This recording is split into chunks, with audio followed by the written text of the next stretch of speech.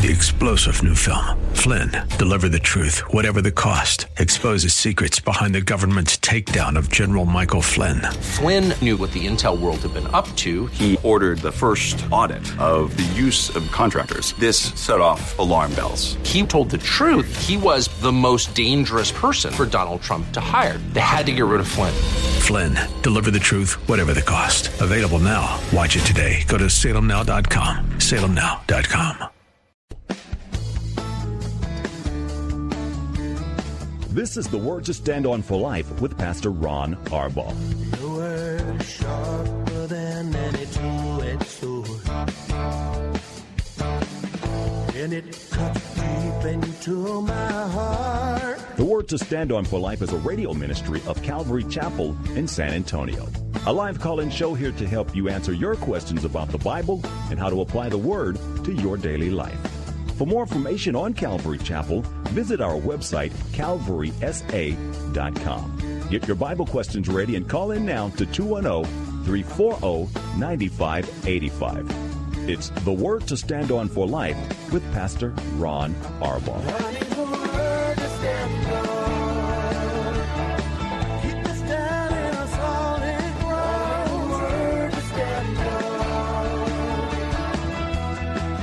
We're back. We're live after the holiday yesterday, and it seems like there's nobody on the streets. So if you happen to be one of the few on the streets, please, please, please be very, very careful. Drive carefully. We care a lot about you. And maybe you can just kind of get home, kick back, listen to the radio show. And since you don't have anything else to do because it's too cold outside, you can call us with your questions about what we believe as Christians and why. Hi, I'm Ron Arbaugh from Calvary Chapel in San Antonio, Texas, and you're listening to The Word to Stand On for Life. This is a radio program dedicated to taking your phone calls and answering your questions. We want you to know that you can trust the Bible. Our phone numbers are 340-9585. That's 340-9585.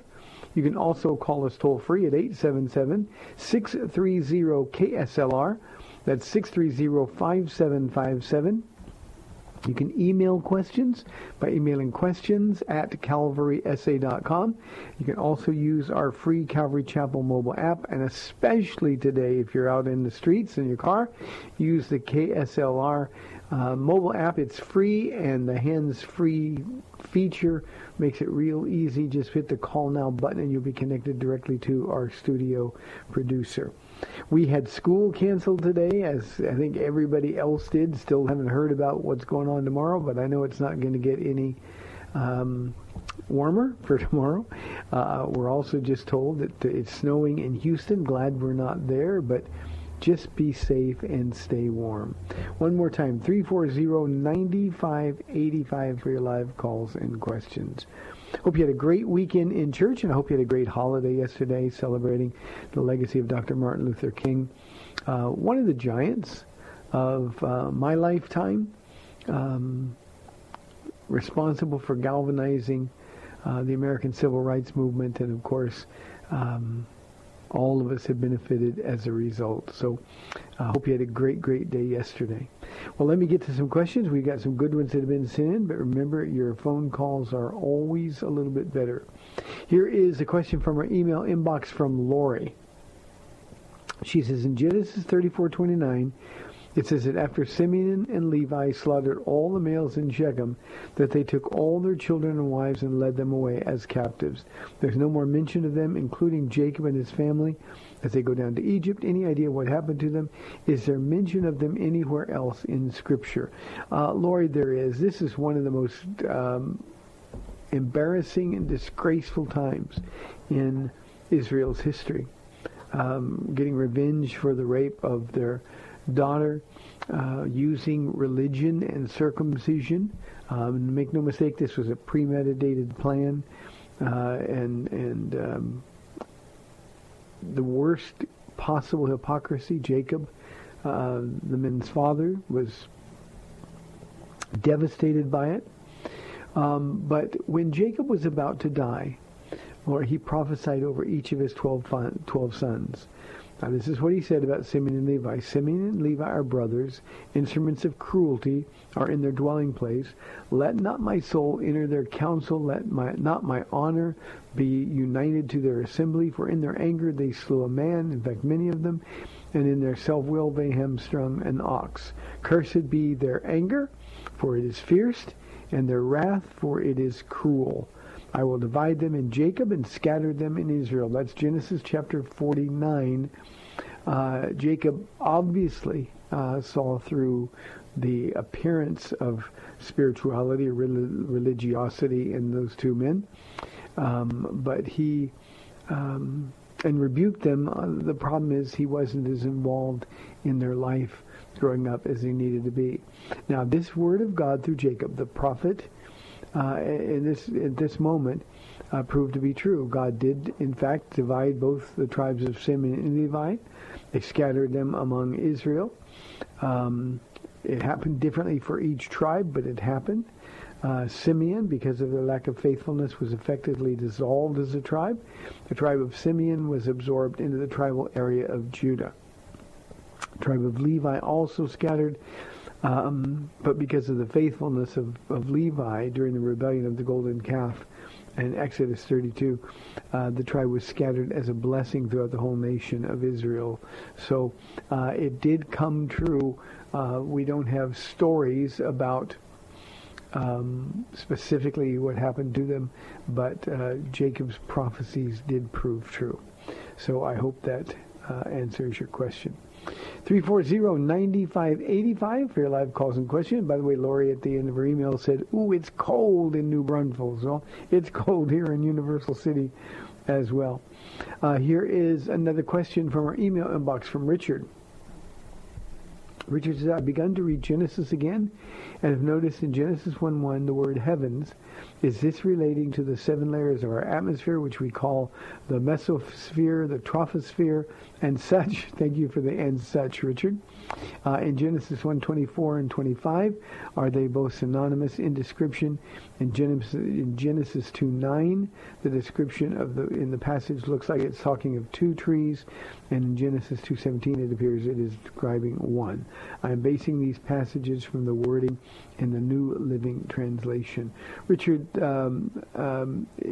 relative to the heavens, he's talking about sort of the abode of the stars. God created those things, and it would have been described rather as God created them. So this is just the abode of the stars. We look up in the sky and we see what's out there, and that's basically the same thing. So that one's an easy one to deal with.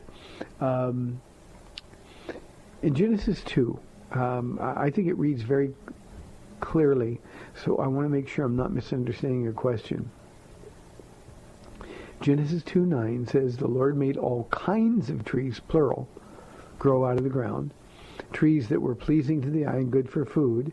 In the middle of the tree were the tree of life and the tree of the knowledge of good and evil." So what we've got is a whole forest. Imagine the Garden of Eden in its perfect state. And trees were everywhere. Food was abundant. In the middle of the garden, there were 2 trees. The tree of life, which would later be guarded by the cherub with the flaming sword, and then the tree of the knowledge of good and evil. In the Genesis account, the focus was on the 2 trees, the tree of life and the tree of the knowledge of good and evil. But it doesn't exclude all of the other trees. All of the other trees, Richard, deal with it pretty much the same way. So it's just lots and lots of trees. In verse 17 that you asked about in chapter 2, God tells them, "But you must not eat from the tree of the knowledge of good and evil." That's a singular tree that they were forbidden. Now, here's why that matters, Richard. So often we humans, because we're descendants of Adam, he's our federal head, because of that, we have a tendency to want what we can't have instead of enjoying all the stuff that we do have. God has blessed us abundantly, just as he's blessed Adam and Eve in the Genesis account. And they could eat from everything. The food was pleasing to Adam and Eve from all of the trees. And yet there was one tree, only one tree that was forbidden.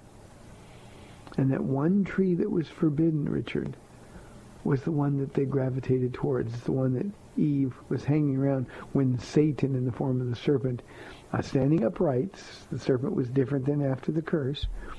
That's the one he would have found her by. And when he found her by something she wasn't supposed to be around or something that she wasn't supposed to eat from, that's when she was available to be tempted. So she was deceived. Adam, of course, we know, ate of his own free will, choosing, in essence, relationship with Eve over relationship with God. So I hope that answers your question, and I hope that's clear enough for you, Richard, because to me it seems really clear. There's all kinds of trees, but there are only two trees that are singled out. One of them is a tree that was forbidden, and of course that's the tree that caused all of the trouble. So thank you for the question. Here is a question from our email inbox from Anonymous. Dear Pastor Ron, what advice can you offer a 22-year-old girl going through stage 3 colon cancer who does not want to let anybody know so that people won't relate to her through the filter of her illness only? I believe, and this is the person who's writing the question, I believe no one should live through something so difficult on their own. She is a believer who serves God currently and is suffering side effects of treatment. Anonymous, we don't know who this girl is, obviously, but our hearts go out, and I will be praying. I know our audience will be praying for this girl. These are really, really difficult things. Now, what I have to say, I want you to understand, is said through the depth of love that God has poured into my heart. You're absolutely right. No one should go through something so difficult on their own. No one should go through something like this. That's the reason God sets us in families. That's why the church body is so important. No one has to suffer through anything alone. Now, when we say we don't want to be, or in this case, the young woman said that we don't want to be related to through the filter of her illness only, one of the things that she needs to understand, and this is where she needs a good friend and a counselor, and this is a great time to take her to a pastor. Right now, she is her cancer. I don't mean to be offensive by saying that. But cancer is what she's going through with God. This is something that as she recovers, God will use for his glory and will open up a wide field of ministry for this young woman. This young woman right now is in a place where she can be taught so much about Jesus, where she can feel a closeness to Jesus that isn't possible apart from these kinds of trials. So she needs to sort of, again, I don't want to sound unkind, but get over herself. This is an opportunity to not only minister to others, but God uses everything for his good. And she'll have an opportunity as she lets people know about her illness. She'll have an opportunity to minister to people that she otherwise would never have met. She'll be able to help put people's much smaller trials in perspective. When she's weak, Paul says she'll find out she's really strong because she'll have to depend on Jesus. Not only that, but this is an opportunity to enlist the body in active prayer for her. And when I say active prayer, more people will be praying. She'll feel the power of those prayers. And God delights when his people pray. If they don't know, then there won't be anybody praying. So it's very important. As a pastor, it breaks my heart when Paula and I find out that somebody's been going through something and we didn't know.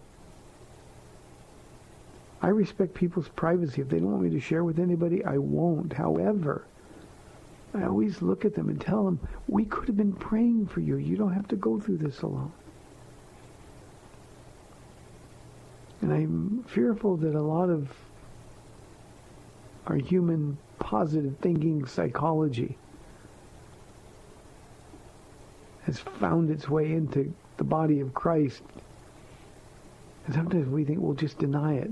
We don't want to say anything.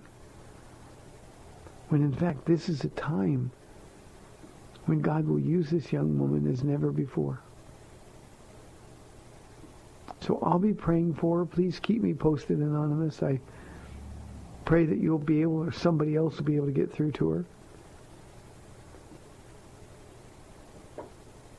What we want is for the body of Christ to come around and provide comfort.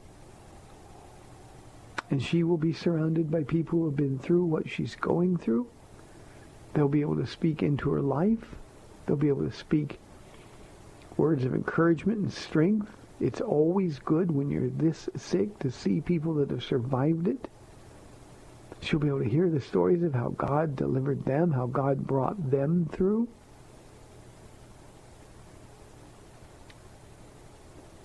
And just ask her to pray about it. She's a Christian. She loves Jesus. She serves. Ask her to pray. Now, even as I give that counsel, Anonymous, I'm like a super private person. But here's what I know. If my life is on the line, I want people praying. Not just that I would get better, but that I would have the strength of God's Spirit to rightly represent Him through it. Those are really, really important considerations. So please tell her that you emailed me, didn't tell me any names, and people here at Calvary Chapel will be praying for her, and now our listening audience will be praying as well. God bless this young woman. I pray that she'll get some comfort in fellowship. Hard ones. 340-9585. Here is a question from Adam. He says, why is it that preachers say Jesus' death is more important than his life? Well, I don't think we say that his death was more important. His death was just necessary. Without his death, then there's no value. Without the shedding of blood, there's no remission of sins, no forgiveness. And without his death, you and I are lost. So Jesus came here. He was born to die. Jesus didn't have hopes for a future with a family or a career. Jesus came, and every day he walked toward that cross at Calvary. And so for you and for me, his death is what matters. Now, his life was perfect. If he hadn't lived a perfect life, well, then for sure we wouldn't be saved either. But he lived a perfect life, and he taught us how to live, and he left us with his word. And upon preparing to die, he left us with his Spirit, not wanting to leave us alone. So all of that mattered, Adam. It mattered very, very much. But it is his death that saved us. It was his death that was his purpose in coming in the first place. So that's why we say his death was really, really important. And we're not denigrating the value of his life. It's just that he fulfilled his Father's mission. This is my Son, the Father said, in whom I'm well pleased. And the greatest statement of God's pleasure, the Father's pleasure, was the empty tomb.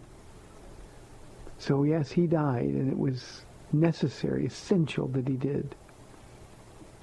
But he didn't stay dead. And he lives today. So, Adam, I hope that answers your question. 340-9585 or toll free. You can call us at 877-630-KSLR. Here is a question from Greg. He wants to know, how can a loving God order the destruction of entire cities? Greg, you're talking about the Old Testament. You're talking about Joshua's marches through Canaan. Two things we have to remember, and I'll get to your question directly in a moment, but two things to remember. One, God was judging the people who lived there. They lived wicked lives. They persecuted God's people, Israel. They served and worshipped false gods, even offering sacrifices of their own living children to those false gods. And it was time to be judged.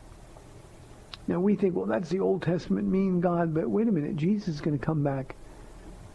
You can read about it in Revelation 19 and do the same thing. He's going to destroy his enemies with a word. Why? Because that's what happens. Judgment is death. And it was time to judge them. He'd given them centuries. The Amalekites had more than 400 years to repent of their sin. They witnessed the miracles of God. And they rejected him anyway. They were accountable, and God in his patience waited generation after generation after generation.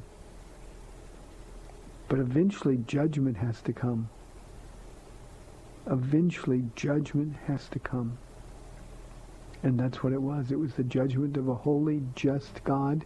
The sin quotient of the Amorites, the Amalekites, and the others was fulfilled. And so that was the form of judgment. Men, women, and children. Now, when we hear the men and women, they were adults. They made their own choices to rebel against God. But what about the children? How could God order the destruction of children? Well, whenever there's a troubling passage, Greg, look at the character, the nature of God. One of the things we know about God is that he's patient, unwilling that any should perish. These children weren't accountable. And when they died, they were spared from growing up just like their parents and being sent to hell forever. People that die, you want to find mercy here? When people die who are not accountable, they go to be with Jesus. And these people would have gone to the place that's described in Luke chapter 16, paradise, the children would. And they would have been spared from being judged in eternity. So it turns out that was a pretty merciful thing to do.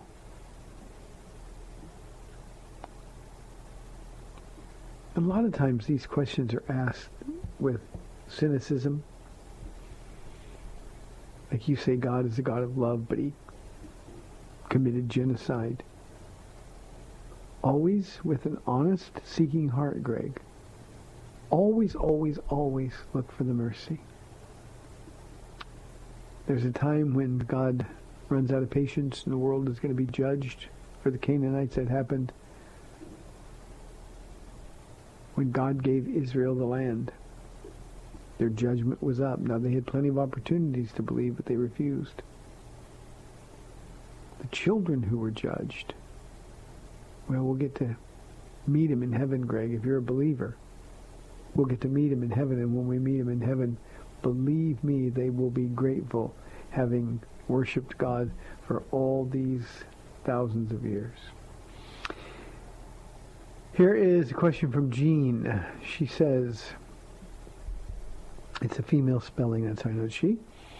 If I have enough faith, will God heal my illness? Jean, the answer to that question is God healing your illness doesn't have anything to do with your faith.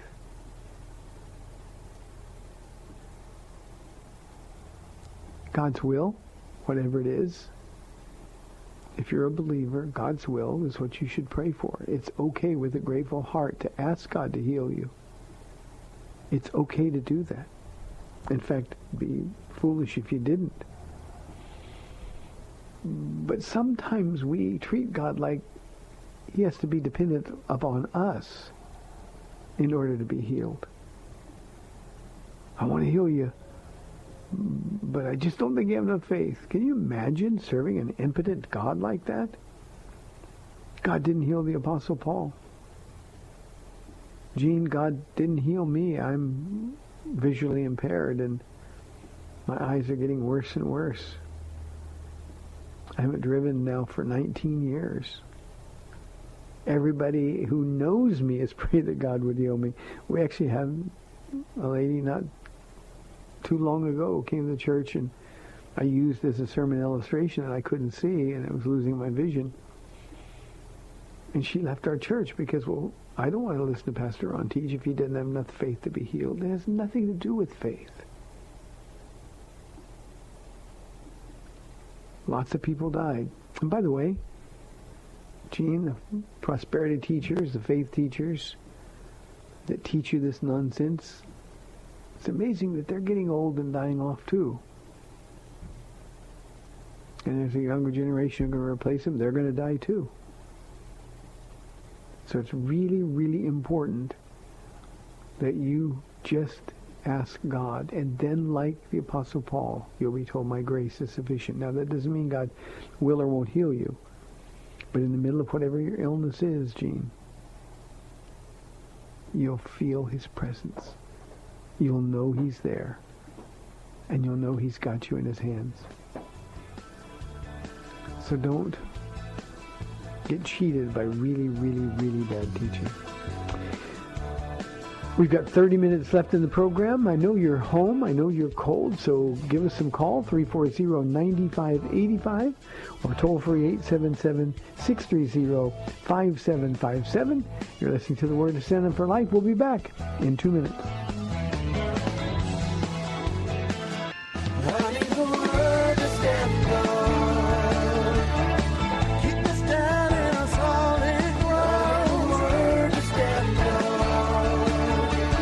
Welcome back to The Word to Stand On for Life. We're taking your calls at 340-9585 or toll free 877-630-KSLR. Now, here's Pastor Ron Arbaugh. Welcome back to the second half of the program. Is it still cold outside? I've been in the office all day, now in the studio. 340-9585 for your live calls and questions. That's 340-9585. My producer just said it's 28 degrees. Isn't that evil? Here's a great question from our email inbox from Myra. What is the significance of Song of Songs, chapter 5, verses 6 through 8? Myra, this is a poem. It is a song. We're looking at poetic lyric. So it's symbolic, but it also, in Song of Songs, tells the story. Now, to understand this, I'm going to have to go back to verse 2, and I want to read this because this is important. Now, here's the one thing I want everybody to remember. As I'm reading this, we're talking about a real story, a historical story. This is Solomon, who is the lover. The Shulamite is the woman who stole his heart. They're real historical figures, so this is a love song about this whole relationship, about this experience. But it's also much more than that. Because Solomon, who is the lover, is a picture of Jesus loving us. The bride, the Shulamite, that's us. And Jesus is looking at us, and he's telling us how much he loves us. And when you get to this chapter, there's a troubling passage here that people don't understand, so I'm going to read it. She says in verse 2, I'm going to go back that far. She says, I slept, but my heart was awake. Listen, my lover is knocking. He's saying on the outside, open to me, my sister, my darling, my dove, my flawless one. My head is drenched with dew, my hair with the dampness of the night. That's his plea. I'm out here, it's cold, I'm getting wet, I've come to see you, I've come to be with you. And remember, he's a king. And here's a response. This is describing a time that's sometime into the relationship. She says, I've taken off my robe. Must I put it on again? I've washed my feet. Must I soil them again? His response, verse 4 says, it's her narrative, and she says, my lover thrust his hand through the latch opening. In other words, I won't leave without you. He's reaching out. And then she says, my heart began to pound for him. I rose to open for my lover, and my hands dripped with myrrh, my fingers with flowing myrrh on the handles of the lock. I opened for my lover, but my lover had left. He was gone. My heart sank at his departure. I looked for him, but did not find him. I called, but he did not answer. The watchman found me as they made their rounds in the city. Now here are the verses that you asked about, Myra. The watchmen found me as they made their rounds in the city. They beat me, they bruised me, they took away my clothes, watchmen of the walls. O daughters of Jerusalem, I charge you, if you find my lover, what will you tell him? Tell him I am faint with love. Now this is a portion of this poem where she's filled with regret. She had that moment of, oh, I'm already in bed. I've already taken off my robe. My feet are clean. Now I don't want to get up again. It's almost like she said, come back tomorrow.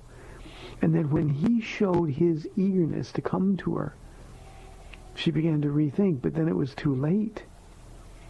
Now, in verse 7, the watchman, the ancient world was a tough place, and a single woman out looking for anyone or anything would have been in great danger. And this is what happened. She found these watchmen. They saw her, and they made it difficult for her. And if you take this literally, and I do, they beat her, they bruised her, they made fun of her, probably threatened to rape her. And yet in the last verse, her only concern is, oh, daughters of Jerusalem, my friends, if you see him, tell him that I love him, I'm faint with love. She's saying, I'm sorry. Now, here's why, Myra, this is so important. There's times when we treat Jesus like that. Jesus is the lover of our soul. Jesus is the one who's searching us. He's the one who wants to spend time with us every day. And you know, we're the ones who say, well, I'm too tired. It's too late. I don't want to open your word. And I'd pray, but I'd fall asleep. We have to protect our passion. And in this poem, for a moment, just for a moment, now there's a happy ending here, but just for a moment, her comfort was more important than her passion. And now she's sorry for it in this chapter. I told you there's a happy ending. But for many of us, Jesus is knocking at the door of our heart every day. And we ignore him. We've got other things to do. Or maybe we just don't want to be bothered. And then when Jesus pursues us, our hearts start pounding again. We want to be with him. And we know Jesus won't leave us. But that's what happened in this poem. Now the happy ending, of course, is this one woman was the love of Solomon's life. It kind of makes it silly that he had another 999 women in his life. Every minute spent with any other woman but this one was a waste of time and really ripping him off from his own sin. But Myra, this is a beautiful, beautiful love story. And I often encourage people, especially those who doubt the love of God, men and women, by the way. If they doubt that God loves them, if they doubt that God can forgive them, read just the parts that titled, that's Jesus speaking directly. Moment of regret. But for a moment, okay, I'll go get him, and he was gone. It was too late. Don't let Jesus, because of your spiritual laziness, don't let Jesus kind of stand on the outside trying to get in. You go to him. He'll be found by those who seek him. And that's what we learn from this story. Remember, this is a poem, so there's a lot of figurative language, but there's beautiful language. I love the fact that he convinced her early in the book that there was no flaw in her. All beautiful you are, my darling, there's no flaw. And for those of you who know the story, she didn't think very highly of herself. We had a question asked on the show, on the program last week. Why was she concerned about the color of her skin, the darkness of her skin? Because she was a working girl, and by that I mean she worked in the field. She would have been lean and fit, completely the opposite of what was the standard of beauty for the time that she lived in. She would look at the other women, those who were considered beautiful, and she would think less of herself. And she would be very, very embarrassed by his staring, by the fact that he was taken by her. And he said, no, you're beautiful, perfect. And what he meant is the same thing Jesus means for us, perfect for me. So I hope that answers your question, Myra. Thank you very much for asking it.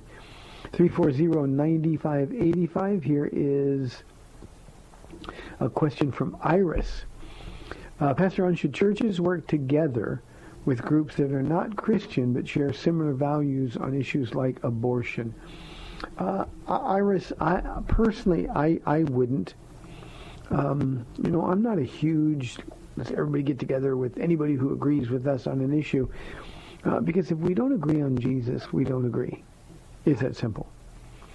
I want, when I'm serving the Lord, no matter where it is or what we're doing or what cause we may be championing, I don't want to give the impression to anybody who isn't a born-again Christian that they're doing something good. A lot of people try to cover up their sin with good works. And so, no, Jesus doesn't need a bunch of people together to do something. And here's one of the things about churches that I think we really need to understand. We need to understand that every church has its own mission.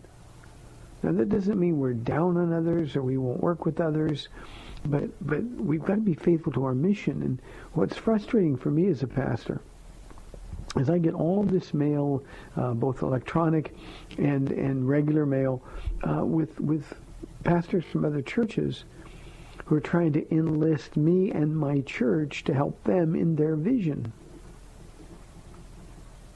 And my answer is always the same. Hey, we're pretty busy here. We got our own vision to follow. I've never asked you for help, and don't ask me for help. God bless you, and I pray that the Lord blesses the work that you're doing.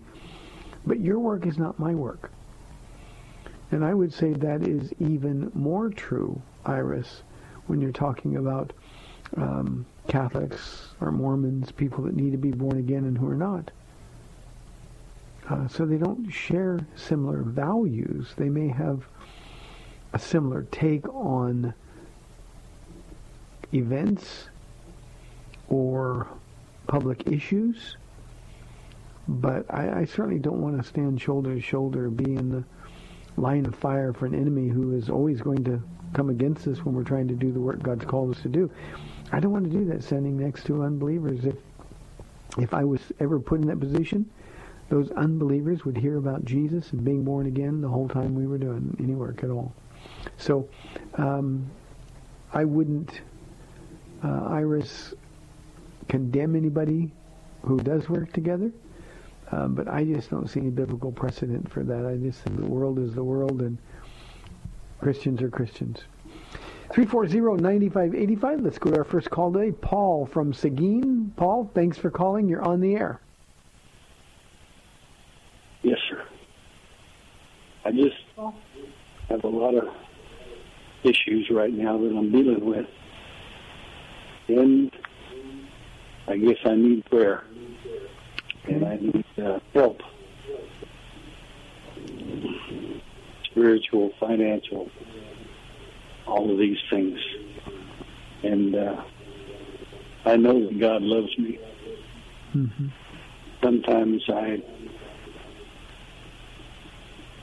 can't see it, can't feel it. Yeah. Paul, that's what faith is for. When we can't see it, we can't feel it, we need to trust it just because that's what God tells us in His Word. So I'm going to ask you to hold on by faith, but at the same time, I want to help you. I want to pray for you before we get off the air here too. But let me ask you a question. Do you have a church body that you're a part of? Yes. Okay. Close in. Get close to them. We're actually planning a church in Seguin, Texas. Their first Sunday night study was going to be this past Sunday night. If you want to, if you're uncomfortable going to people that know you or that you know, before we hang up, you stay on the line and leave your phone number with our producer, and he'll pass it to me, and I'll have our pastor who is planning out there contact you. But these are the times, Paul, where what you really need to do is believe by faith what the Word tells us in the absence of the emotions, in the absence of feelings. God knows every need. He's there. He's going to teach you a lot during these difficult times. But at the same time, with a grateful heart. You can thank him, but never, ever, ever forget that he loves you. And he proved it once forever by dying on the cross for you. And Paul, if you'll draw near to him, the Bible says two things about drawing near to Jesus that I find unbelievably helpful for me. The first is that in his presence is the fullness of joy. You may think and feel right now that you don't have anything to be joyful about, but in his presence, there's the fullness of joy. And then in Nehemiah, he says that the joy of the Lord is our strength. And the one thing you can't do, Paul, is you can't go through these trials that you're going through, these crises. You can't go through them in your own strength because you don't have any. So it's not a matter of feeling better or doing better. Right now, it's just a matter of you drawing as close to Jesus as you possibly can. I'm going to ask you to give you a little homework assignment tonight. It's just 4 chapters. Read the book of Philippians. You can read the whole thing for an average reader in less than 20 minutes. If you are moved by the Spirit, read it more than once or twice or 3 or 4 times. And let the Lord draw near to you. When Paul wrote Philippians, he was in prison. He had been beaten. He had endured more than you can possibly imagine. He was in jail, and he and Silas were put in stocks, and they'd been beaten with the scourge. And yet the whole book, the theme is joy, not happiness. It's not pretending that everything's going to be okay. It's just drawing near to Jesus. In Paul's case with Silas, when it looked the darkest, when it looked like they would be executed the next morning, when their backs were ripped open, rats gnawing at the open sores, they just decided there's nothing we can do, so let's sing hymns. And they started singing to God. And that's what prompted God to move on their behalf. So Paul, any way we can help you, we want to do that. But hang with me just for a moment while I pray. Jesus, as soon as Paul spoke, you gave me a little bit of a look into his heart. I could hear the pain. I could hear fear. I'm asking you, Jesus, now to wrap your arms around him as never before. By the power of your Spirit, Lord, let him draw near to you so he can experience your goodness, not based on what he feels, not even based on the problems that he's dealing with getting resolved. But just as he draws near to you, convince him that you've got him, that you love him, and that you'll walk with him through this mess. And I ask you, merciful Jesus, to deliver him. Whatever he needs to be taught, teach him.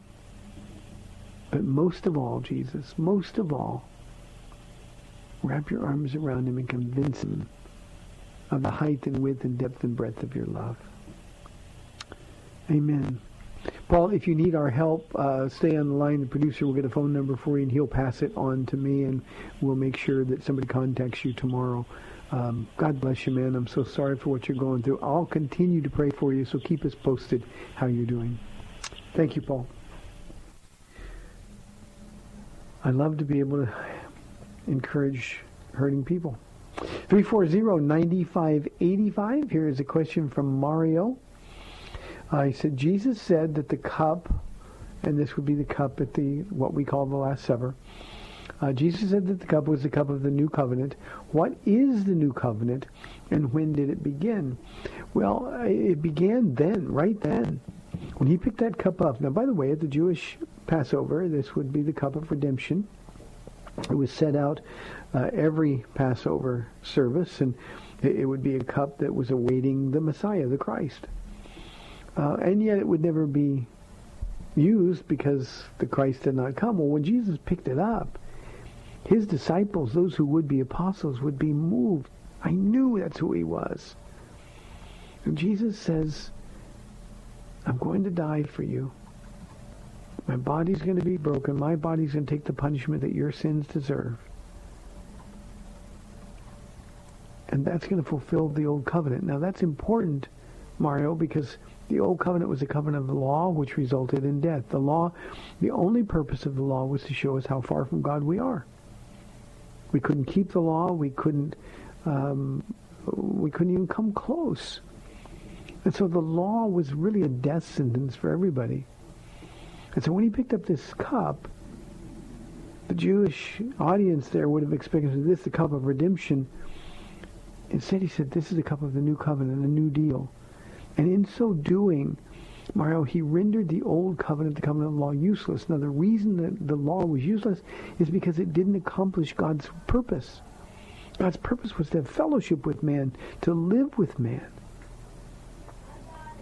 Instead, man was going to die. And the new covenant changed all of that. It was a covenant of grace, God's unmerited favor to the infinitely ill-deserving.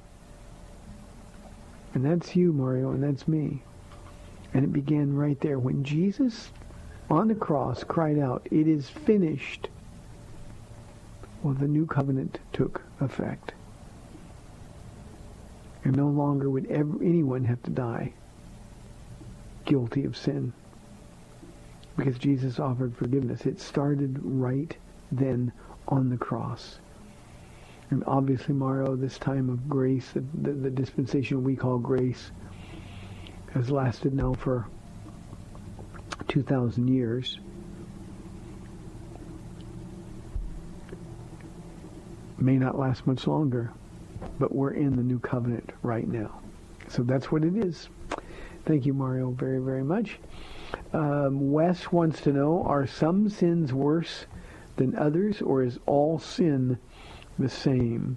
Wes, obviously now, sin has different consequences, different degrees of sin. Certainly murder is worse than just screaming at somebody.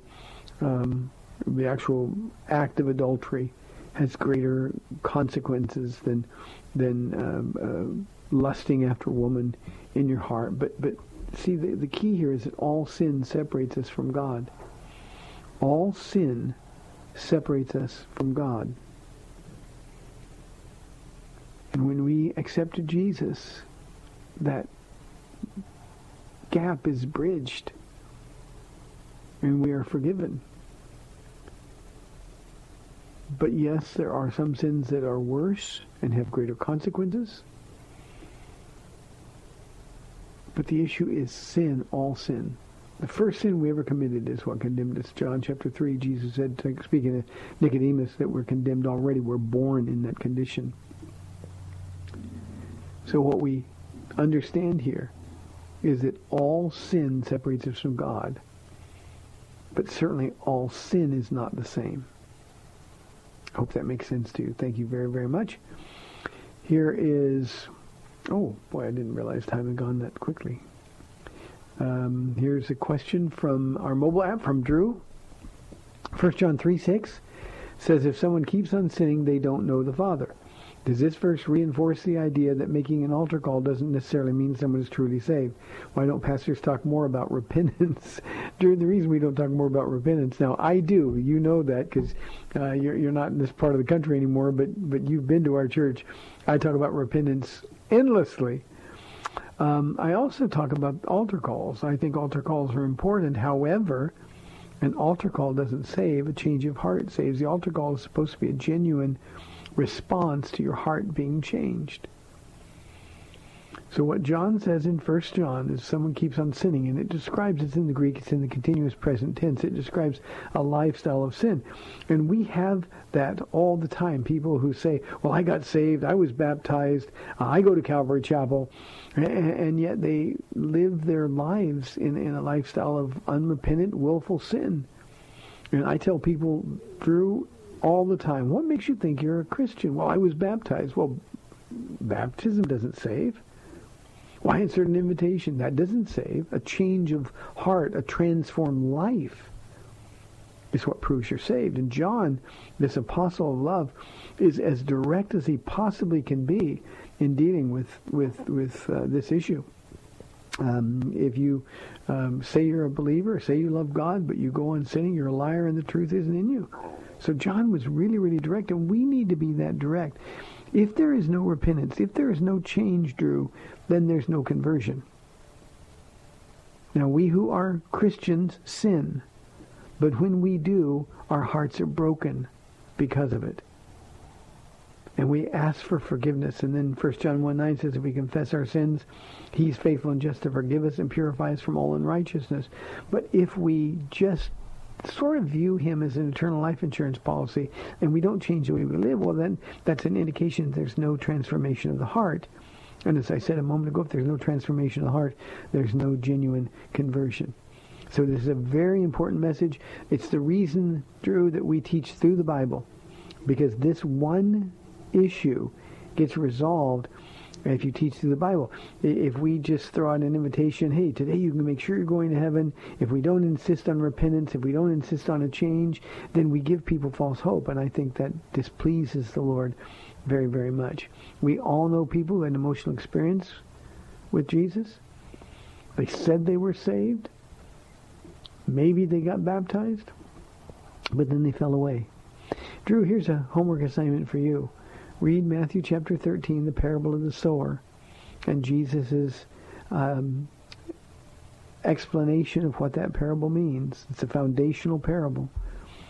And what we know is that some receive it with joy, and because of the cares of this world is choked out. Others, the seed is scattered on shallow soil, and it pops up, but it burns.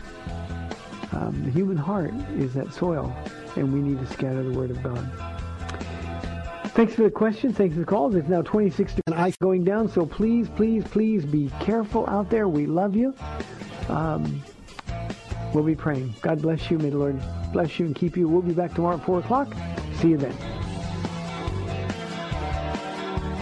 Thanks for spending this time with Calvary Chapel's The Word to Stand On for Life with Pastor Ron Arbaugh.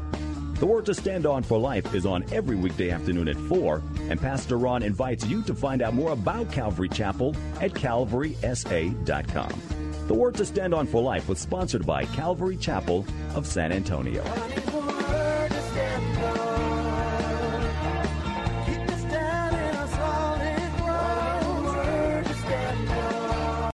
Three-star General Michael J. Flynn, head of the Pentagon Intelligence Agency, knew all the government's dirty secrets. He was one of the most respected generals in the military. Flynn knew what the intel world had been up to. He understood its funding. He ordered the first audit of the use of contractors. This set off alarm bells. The explosive new documentary, Flynn, Deliver the Truth, Whatever the Cost, uncovers the facts behind this scandal. Flynn told the truth. He was the most dangerous person for Donald Trump to hire. I find out the worst enemy that I'm going to face in my life is right here in America. They took my assessment and they wanted me to change it. And I was like, I'm not changing it. They had to get rid of Flynn.